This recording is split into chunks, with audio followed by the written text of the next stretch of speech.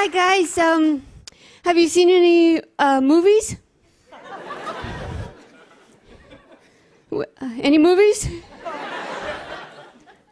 Any of them? Have you guys seen any movies? Yeah, which ones? Okay. Okay. I'm looking for a specific movie. I'm looking for Mamma Mia 2. Has anyone seen it? Oh, good. The women, good. It's a wonderful film. I'll get to the jokes in a second. I just want to make sure everybody sees this movie. It's a great film. If you don't know the premise, basically they take all the ABBA songs that didn't quite fit into Mamma Mia 1, and they sweep them up into a little dustpan and blow them onto a Greek island, and they really make Greece look like it's doing all right. It's wonderful. Cher is in it. She's so good. I mean, how great is Cher? You know, she's so great. She's in a lot of group scenes, but they're all single shots, so it's possible they let her shoot it from home. Yeah, I guess I should say kind of close to the top, I do have a very specific voice. A lot of people say it sounds like I'm about to cry, but I just want to let you know I'm not about to cry. I'm actually about to laugh.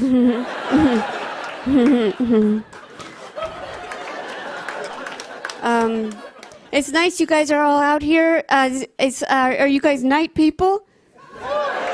Got some night people? You can always tell the night people because they're like, what are we doing after this? It's like, can you imagine? Sounds so terrible. The reward for going here is you get to go home. And I thought I was maybe a morning person because of how much I hate the night, but then I got a job and it turns out I'm not supposed to wake up. And I was kind of bummed because I was like, maybe I don't have a time, you know? But I recently found my time. I am the hour before lunch person.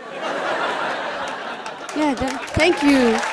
Thanks. Maybe you guys are as well. Yeah, that's when I'm really excited. I'm really curious, you know, because lunch can be anything. You know, like Tariq, can I ask you what you had for lunch today? Yeah, onions. What is that? What? Onions. I guess it's a vegetable. Lunch can be anything. You know? I get so excited about the possibilities, but you know I'm always gonna get soup. And soup sucks.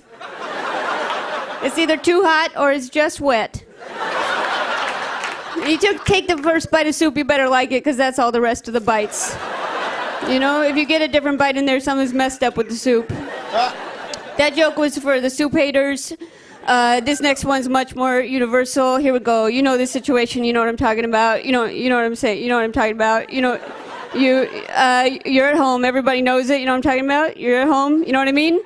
You're sitting down. You know what I'm talking about. When you're sitting down and you're at home. You know what I mean. And you're opening your Russian nesting dolls. You know what I mean. And they're getting smaller and smaller. You know what I'm saying. And you ever get to the tiniest one and you think, hey, this should be edible? Just a little crunchy something, no big deal. You go to your friend's house, you're like, did you eat yours? So, yes. You? Yeah. I have a problem with online shopping.